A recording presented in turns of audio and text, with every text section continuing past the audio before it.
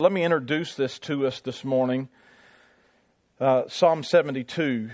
Now, Proverbs 29:2 tells us, and I think there's another place in Proverbs that says it, but Proverbs 29:2 tells us, when the righteous rise to power, the people rejoice.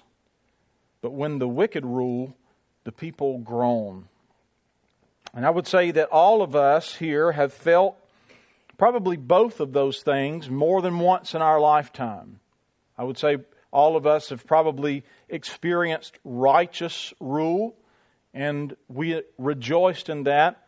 And we have probably also experienced wicked rule, and we have grown in that in a multitude of areas in our lives. Just thinking generally, and maybe the direction your mind went when I said that, even in my lifetime, I've done my share of, holding my nose in the voting booth, as they say, and voting for the candidate that stunk the least.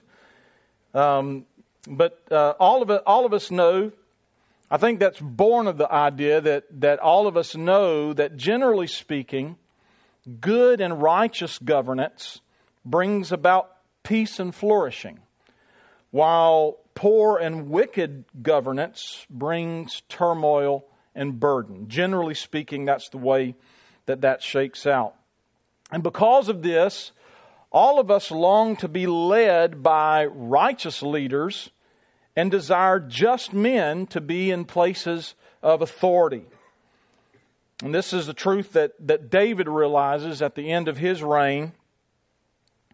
And he prays for his successor, Solomon, that he would be the kind of ruler the people can rejoice in, by praying that he would be just and righteous. That's verses 1 through 7. That he would have great dominion, verses 8 through 14. And that he would have a long reign and a lasting legacy, verse 15 through 17, before the psalm closes, as each psalm at the end of a book closes with a doxology. So this prayer of David for Solomon is a prayer of hopeful anticipation.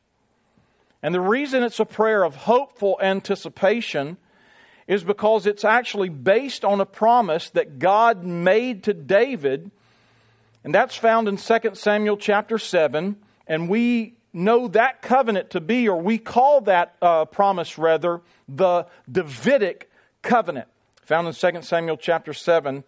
And that's why I'm using the language of hope for the prayer of this king. So it is a prayer for the king, but it's more than a prayer. It's a hopeful anticipation that is communicated through a prayer. And in fact, I think that we will see as we move through this psalm that we also share David's hopeful anticipation for a just and righteous king with great dominion and a great name.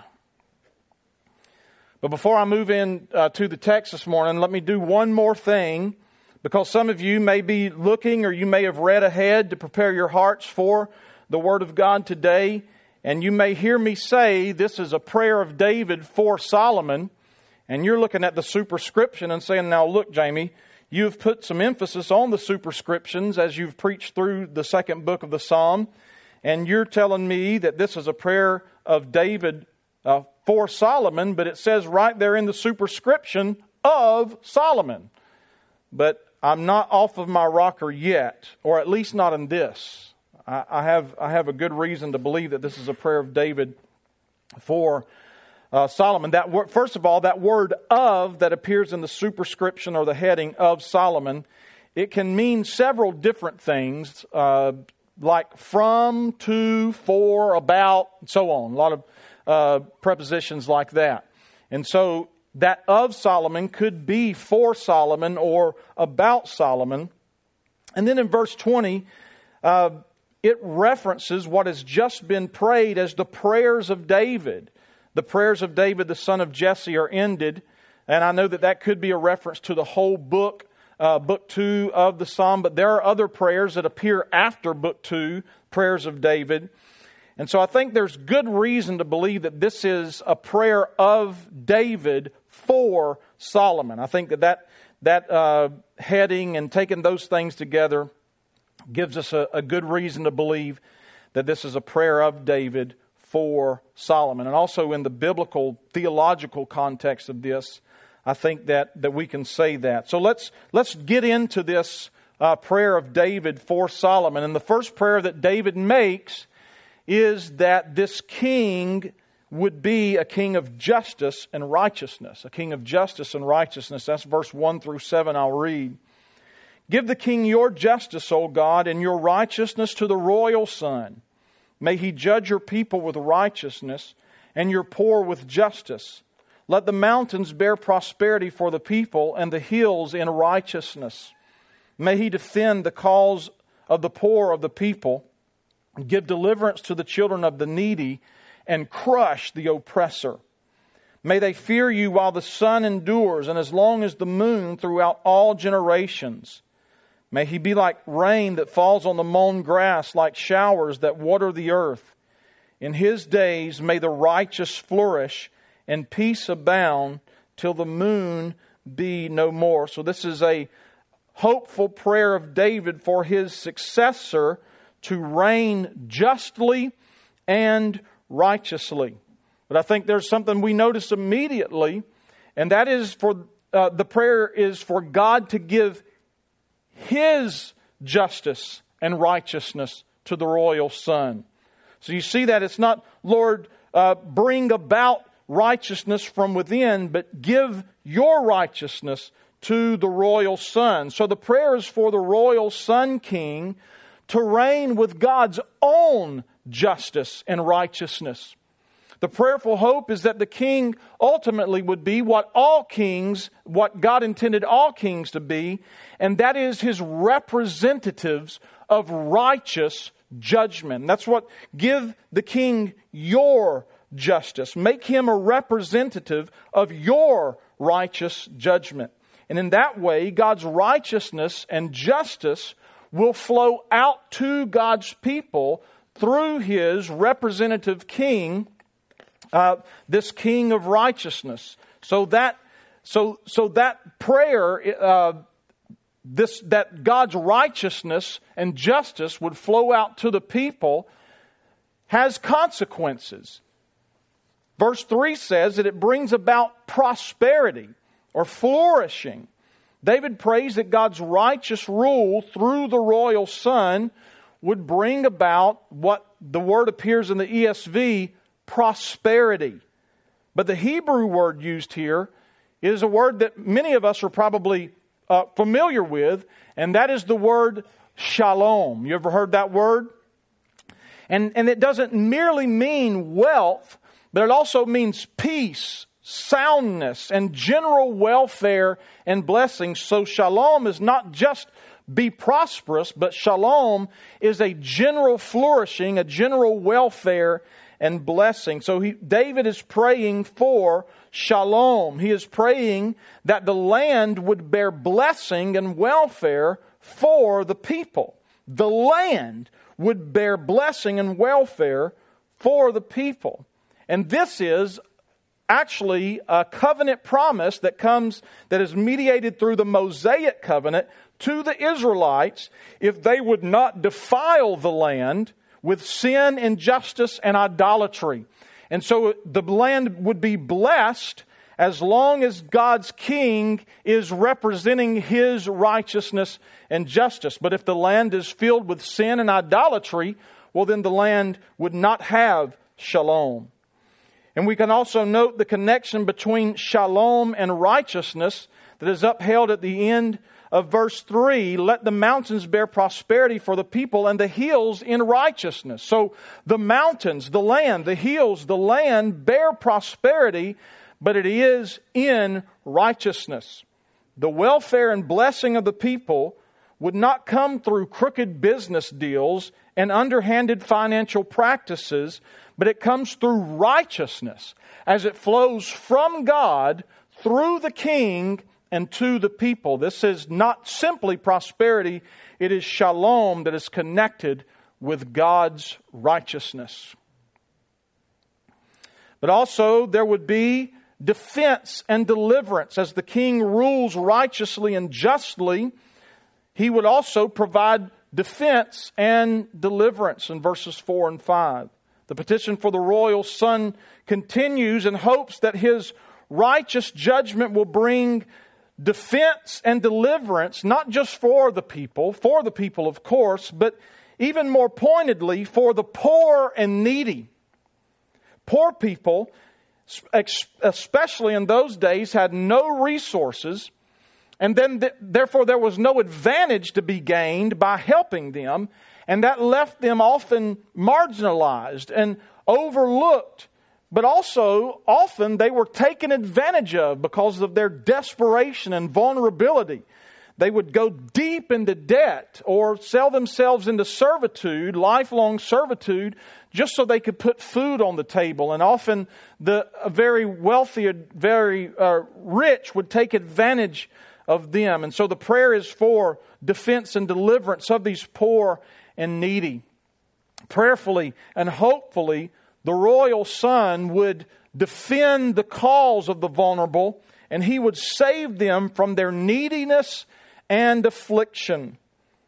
In fact, the hope is that this king in righteousness and justice would not simply defend the poor and the needy, but that he would crush the head of the oppressors in his kingdom. And this brings to mind, I think, Genesis chapter 3, verses 14 and 15. And I want to read that, where the seed of the woman crushes the head of the serpent. As a matter of fact, that word crush is the same word that appears in Genesis chapter 3, verses 14 and 15. The Lord God said to the serpent, "Because you have done this, cursed are you above all livestock and above all beasts of the field. On your belly shall you go, and dust you shall eat all the days of your life. I will put enmity between you and the woman, and between your offspring and her offspring. He shall bruise your head, and you shall bruise his heel." And that word, "he shall bruise your head," is he shall crush your head. And so this brings to mind that head-crushing work of the serpent. So crush, not only defend the defenseless, but crush those who would oppress them. And then the prayer is that the king, the royal son's reign would bring refreshment to the people of God. And we see that in verses 6 through 7. Not just righteous and just rule, but a refreshing rule. Like the rain refreshes the earth, is the image that the psalmist paints here. And this emphasizes again the relationship between the righteous rule of this king and the well-being of the people of God. Verse 7 again references that shalom that is mentioned in verse 3. The righteous and just rule of the king, in the righteous rather and just rule of the king, the righteous will flourish. Not the wicked, but the righteous will flourish. And shalom abounds, not just exists. So the prayer is not, Lord, let the righteous flourish, but also the wicked flourish with them, and let shalom be present. But it is that the righteous would flourish and the wicked would be crushed, and that shalom would abound and not simply exist, and not just for a short period of time, but for as long as the moon stands in the sky, for generations to come. Let the reign of your king be a refreshment to your people. The next hopeful anticipatory prayer is for dominion, that this royal son would have dominion. And that's verses 8 through 14. And you'll see right off where I get that. May he have dominion from sea to sea and from the river to the ends of the earth. May desert tribes bow down before him and his enemies lick the dust. Does that sound familiar to something we may have just read? May the kings of Tarshish and of the coastlands render him tribute. May the kings of Sheba and Seba bring gifts. May all kings fall down before him. all nations serve him. For he delivers the needy when he calls, the poor and him who has no helper. He has pity on the weak and the needy and saves the lives of the needy. From oppression and violence he redeems their life, and precious is their blood in his sight. So first, the prayer for the royal son continues, and in verses 8 through 11, it moves to a petition that the king would have dominion, but not just dominion, but universal dominion. May all kings fall down before him. May all nations serve him. And I think it is here in verses 8 through 11, which is what I believe to be this central part of the psalm, that the messianic implications of Psalm 72 become unavoidably apparent. The prayer is for dominion of the royal son to extend from the capital R river, so that's a reference to the Euphrates River, which is the heart of civilization, to the ends of the earth, to the extreme ends of the earth. So let him have universal dominion. As a matter of fact, Psalm 72 is quoted word for word in Zechariah chapter 9 and verse 10. Let me read verses 9 and 10 of Zechariah to you. Rejoice greatly, O daughter of Zion. Shout aloud, O daughter of Jerusalem. Behold, your king is coming to you, righteous and having salvation is he, humbled and mounted on a donkey, on a colt, the foal of a donkey. I will cut off the chariot from Ephraim and the war horse from Jerusalem, and the battle bow shall be cut off, and he shall speak peace to the nations. Here's the quotation. His rule shall be from sea to sea, and from the river to the ends of the earth. Zechariah is full of messianic hope.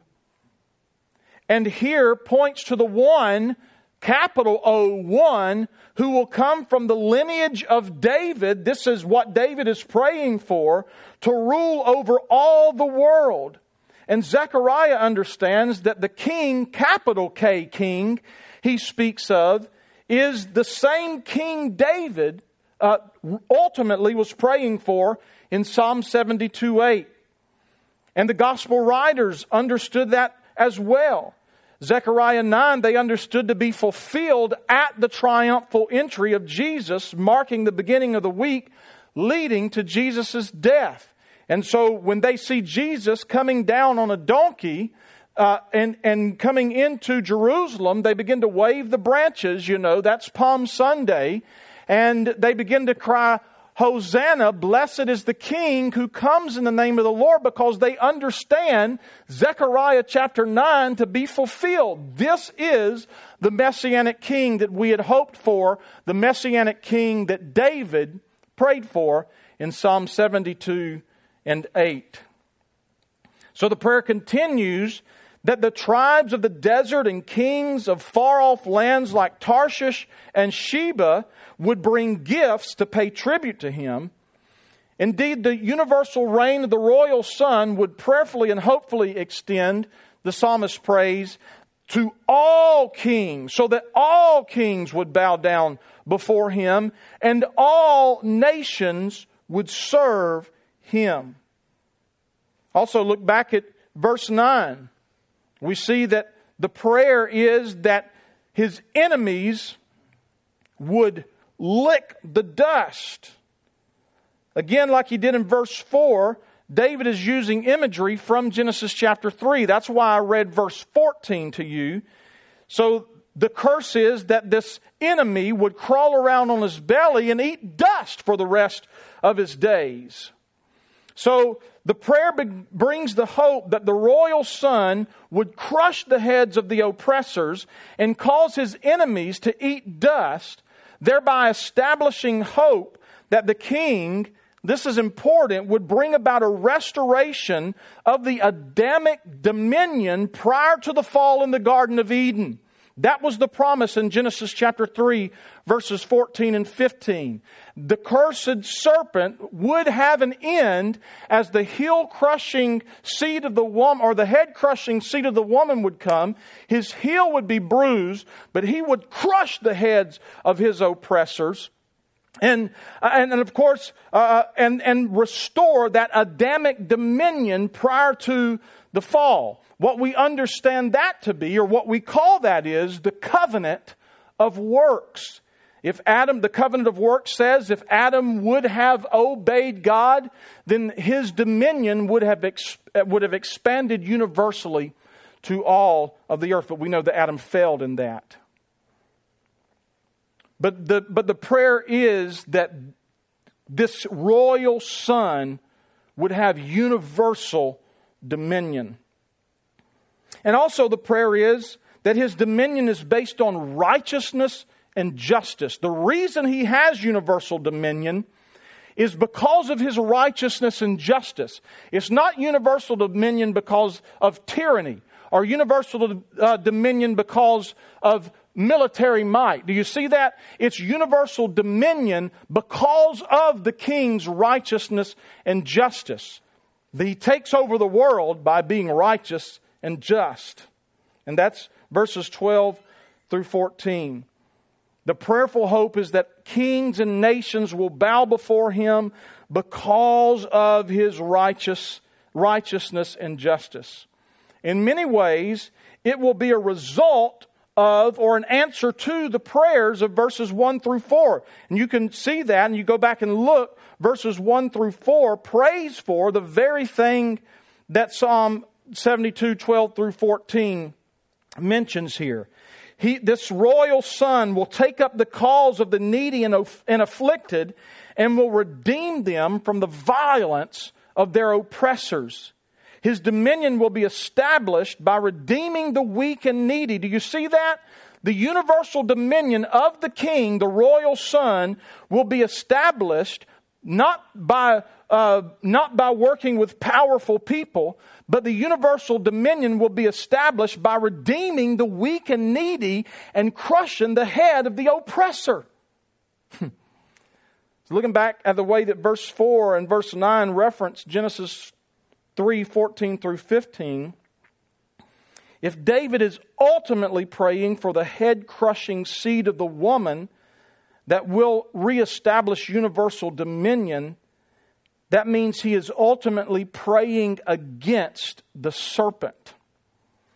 The ultimate royal son, the ultimate capital R, capital S, royal son, the ultimate answer to the prayer of Psalm 72 will establish dominion over all the earth.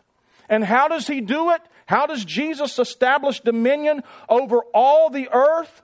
He does it by redeeming those who are oppressed and by crushing the head of the serpent. Jesus rules the world not through tyranny, not through powerful people, but through his righteousness and justice. It's by redeeming those who are needy and oppressed and crushing the head of the oppressor. And can I tell you that Christ redeemed the needy and oppressed? And do you know where he did that? And crushed the head of the oppressor. Where did that happen? That happened at the cross. God accomplished this through crucifixion and resurrection of Jesus.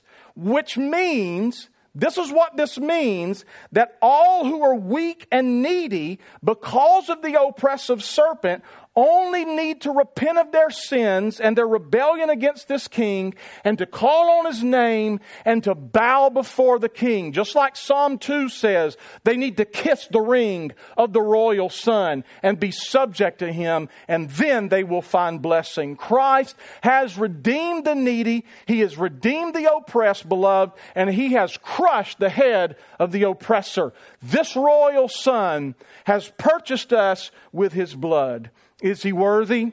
He is. The next thing is that, the next prayer is that he would have a long reign and a lasting legacy. That this royal son would have a long reign and a lasting legacy. And this is verses 15 through 17. Long may he live. May gold of Sheba be given to him. May prayer be made for him continually, and blessings invoked for him all the day. May there be abundance of grain in the land. On the tops of the mountains may it wave. May its fruit be like Lebanon, and may people blossom in the cities like the grass of the field. May his name endure forever. His fame continue as long as the sun. May people be blessed in him, and all nations call him blessed. So may his reign be long, and may the people love him, and may he have a lasting legacy. A long, prosperous reign is the prayer, and a lasting legacy. And undoubtedly, as I began this, it is a hope based on God's promise in 2 Samuel chapter 7, verse 9 through 16. I alluded to it a moment ago. Let me read that promise to you. 2 Samuel chapter 7, verses 9 through 16. This promise we know as the Davidic covenant. And I have been with you wherever you went, and have cut off all your enemies from before you, and I will make for you a great name like the name of the great ones of the earth. And I will appoint a place for my people Israel, and will plant them so that they may dwell in their own place and be disturbed no more. And violent men shall afflict them no more as formerly. And from the time that I appointed judges over my people Israel, and I will give you rest from all your enemies. Moreover, the Lord declares to you that the Lord will make you a house. When your days are fulfilled, and you lie down with your fathers, I will raise up your offspring after you, who shall come from your body, and I will establish his kingdom. He shall build a house for my name, and I will establish the throne of his kingdom forever. I will be to him a father, and he shall be to me a son. When he commits iniquity, I will discipline him with the rod of men and with the stripes of the sons of men. Of course, Christ is not disciplined. This Davidic king is not disciplined, who is Christ, because of his own sin, but he does bear stripes for sin. It's our sin. But my steadfast love will not depart from him, as I took it from Saul, whom I put away from you. And your house and your kingdom shall be made sure forever before me. Your throne shall be established forever. So this is the promise that David is basing his prayer upon, that God would establish the throne of David forever through his royal son.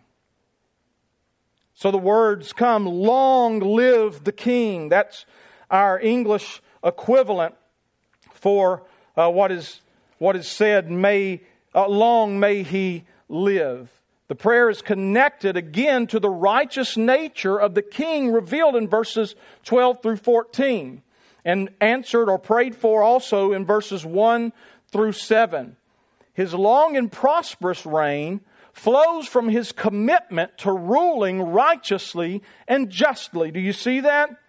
And this would bring about a secure and peaceful reign where foreign nations fear him and bring him tribute, and all his subjects love him and invoke prayers and blessings for him constantly. And then the next part of the prayer in verse 16 even seems to be an expansion of the prayer in verse 7. May there be abundance of grain in the land. On the tops of the mountains may it wave. May its fruit be like Lebanon. And may people blossom in the cities like the grass of the field. And so this is an expansion of verse 7. In his days may the righteous flourish, and peace abound till the moon be no more. So that is the righteous and just reign of the king that brings about flourishing. David hopes that his royal son will not only have a long reign, but a prosperous reign because of his righteous rule. In David's mind, what I'm trying to get at is that in David's mind, there is always a connection between righteousness and security and prosperity in the land. Do you see that? David always says there will be peace and prosperity in the land because the king does righteously. And the reason that that is in David's mind is because it is a part of the blessing and cursing promised in the Mosaic covenant. And I want to read that to you. Leviticus chapter 26, verse 3 and 4, and then verse 15 and 16. Verse 3, if you walk in my statutes and observe my commandments and do them, then I will give you rains in their season, and the land shall yield its increase, and the trees of the field shall yield their fruit. Conversely, listen to verses 15 and 16. If you spurn my statutes, and if your soul abhors my rules, so that you will not do all my commandments, but break my covenant, then I will do this thing to you. I will visit you with panic, with wasting, disease, and fever that consume the eyes and make the heart ache, and you shall sow your seed in vain, for your enemies shall eat it. So what David is praying for is that the righteousness and justice of this king would bring about prosperity in the land. He is praying that ultimately that his royal son would fulfill the Mosaic covenant to bring prosperity in the land. And then he finally prays in verse 17, may his name endure forever. Long may he live, and may his legacy endure, keyword, forever. In verse 17, the focus of the hopeful prayer is turned back to the royal son. But this time, the emphasis is not so much on his life, but on his legacy, his name, his fame.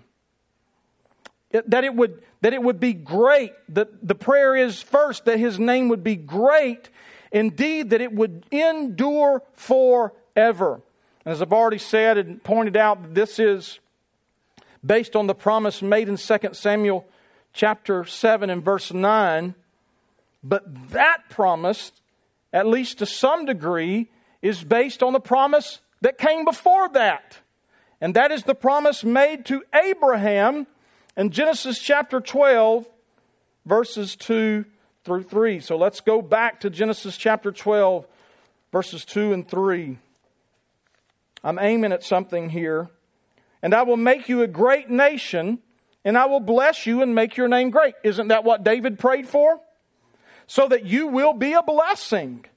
I will bless those who bless you, and him who dishonors you I will curse, and in you all the families of the earth shall be blessed. Isn't that what David prayed for? So while reading Genesis 12, 2 through 3, in light of Psalm 72, in 2 Samuel 7, you may notice the connection that all nations would be blessed in the royal son and would call him blessed. David is ultimately praying and hoping that the Abrahamic covenant would be fulfilled in the royal son as his name is made great and all the nations are blessed in the royal son. And then we come to the doxology that closes book 2. We have been working our way through book 2 of Psalms. Psalm 72 is the final psalm in the second book. And like all the other books of the Psalms, book 2 closes in Psalm 72 with this doxology in verse 18 and 19. It says, blessed be the Lord, the God of Israel, who alone does wondrous things. Blessed be his glorious name forever. May the whole earth be filled with his glory. Amen and amen. So Psalm 72, as I've said, is the end of the second book. And each of the books end with a doxology. But these doxologies are not just tacked on at the end of the psalm just for the sake of having a doxology to end the book. That's not the way that works. The doxologies are connected to the psalms that they are providing the end for. So it is not by accident that this doxology closing book 2 is connected to Psalm 72. It's connected to that psalm that they provide the ending for, that it provides the ending for. So blessed be God, because God does wondrous things. David prays this prayer with great hope and anticipation, because he knows the God of Israel does wondrous things. So he is basing this prayer on the promises that are made to the people of God all throughout the Old Covenant. Right? He is basing this prayer on that. But even more than that, he knows that God is able to fulfill these promises because God does wondrous things. Now we know the royal son David, that David immediately prays for, who is Solomon, he falls short of the full answer to this prayer, doesn't he? We see him do good for a while, and we can look and see, well, I can see where Solomon did that. I can see where Solomon had great dominion.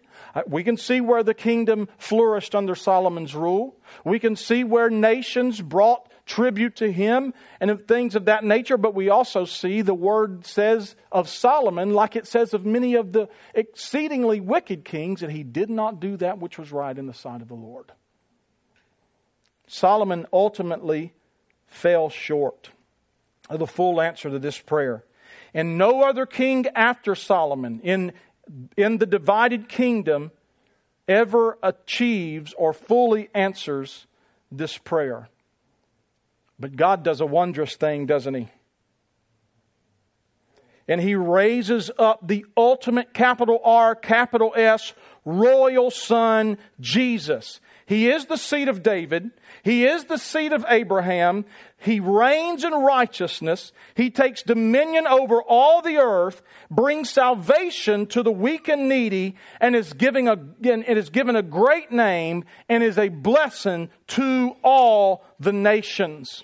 So in Psalm 72, what we see is a hopeful prayer that the royal son would fulfill the covenant of works, universal dominion, the Mosaic covenant, prosperity in the land because of righteousness, the Davidic covenant, David's namesake sitting on the throne forever, and the Abrahamic covenant, a great name and blessing to the nations. All the promises of God in Christ are yes and amen. They are fulfilled in Him. Do you see that? Every promise that God made to a figurehead in the Old Covenant is fulfilled in Christ Jesus. Psalm 72 contains every single one of these covenants. What the prayer is Lord, send your royal son to fulfill all of your promises, and may He have dominion and long and lasting reign.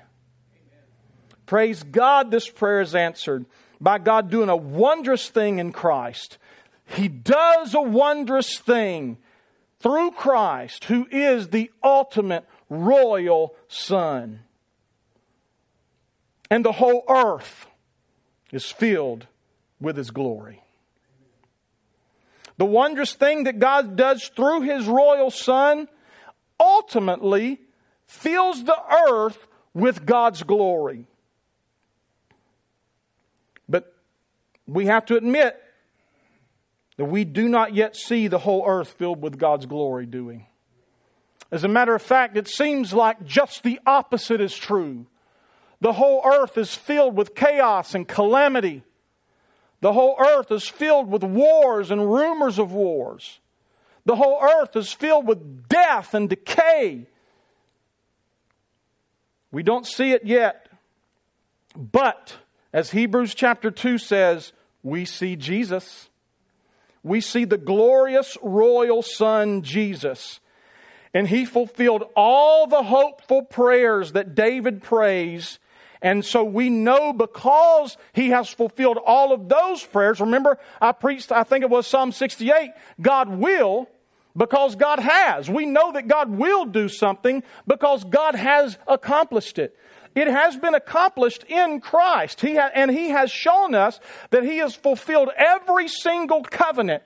And that means that all we are waiting for is for His glory to fill the earth. That's the only thing that we have left.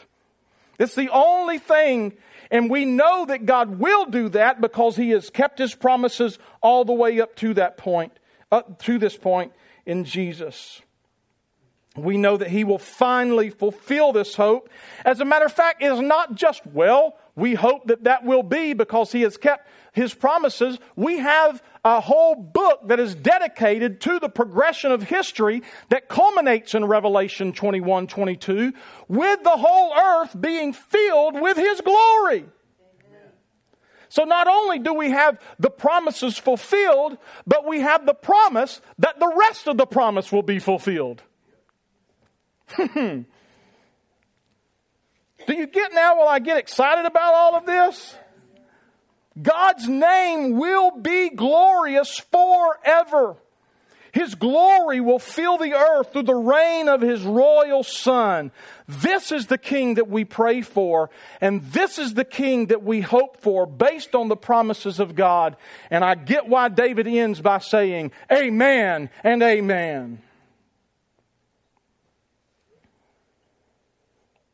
So I began a moment ago by saying we don't see shalom, do we? We don't see prosperity and righteous rule. We see death and decay, chaos and calamity. So what do we do here? What do we do now as we anticipate the time when the glory of the Lord will fill the earth? There's something Michael Reeves said a few years ago, and if you don't know who Michael Reeves is, I greatly encourage you to find out. He said a few years ago that the greatest need for Christians today is to turn our hearts from all that is distracting us and to place our gaze upon Christ. And this simple statement, just this simple statement, which is actually a quotation of Thomas Goodwin, a Puritan, has had a deep impact on my life. And the more I live and experience, the more relevant this statement becomes in my life. There is so much taking place all around us that causes our hearts to become anxious, discouraged, and even brought to despair.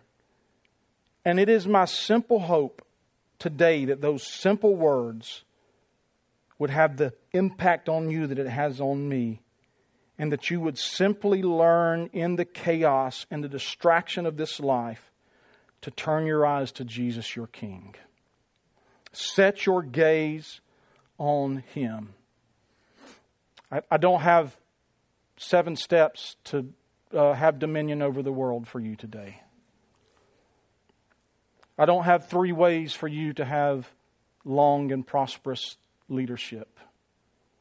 I have something eminently better. And that is the fulfillment of all of God's promises. Christ. He is what I can offer you today. Is He enough? Yes. He is enough. Some of us are feeling the crunch of a crumbling economic situation. Anybody feeling that? We don't see much hope of it getting better anytime soon. As a matter of fact, there have been just in just this week, this celebratory week of Thanksgiving, 3 folks that touch our lives that we know of have suddenly and unexpectedly passed away. Brian was sharing with me the grief that the Spradley family is feeling today. We are sensing the grief that the Frankses are feeling today. One of my heroes of the faith, Conrad Mbewe, his son died unexpectedly at 32 years old. He was deeply involved in Conrad's mission work in Africa. And it just seems like there's so much, so much injustice. We have abortion and mutilation of children, and that's an injustice. But ironically, in our day and age, it's an injustice to speak negatively about those things. So there are injustices all around us, but now what is good is being called evil, and evil is being called good. There's an inversion of justice. What's going on? How do we clear out the chaos and the calamity? How do we get through these difficult times? I want to remind you, dear ones, that the King we hope for has, not will, but has established His kingdom. Do you know what He said on the cross? He didn't say it will be finished in thousands of years or so. What did He say? He said it is finished. The work was accomplished at Calvary. Christ crushed the head of the oppressor. He redeemed all of the weak and needy that would place their faith and trust in Him. Beloved, we're not waiting for it to happen. It's as good as happened. It is finished. He has given deliverance. He has crushed the head of the oppressor. His dominion is from the river to the ends of the earth. Indeed, the ends of the heavens. His throne is forever, and all the nations are blessed in Him. In the utter chaos, confusion, and clamor we see all around us, set your gaze upon the royal Son, for He will return and consummate the kingdom, and the whole earth will be filled with His glory. Now that's a hope worth living for. Praise be to the royal Son. May prayers be made to Him. May tribute be brought to Him. May His dominion be forever and ever. And may the hope and the anticipation of that prayer lift our hearts, God, to serve You with more vigor, Lord, with more relentlessness, with more passion, with more fervor than we have ever done before, because hope rising in the hearts of Your subjects drives us to announce the reign of this King. And we pray it in Christ's name. Amen.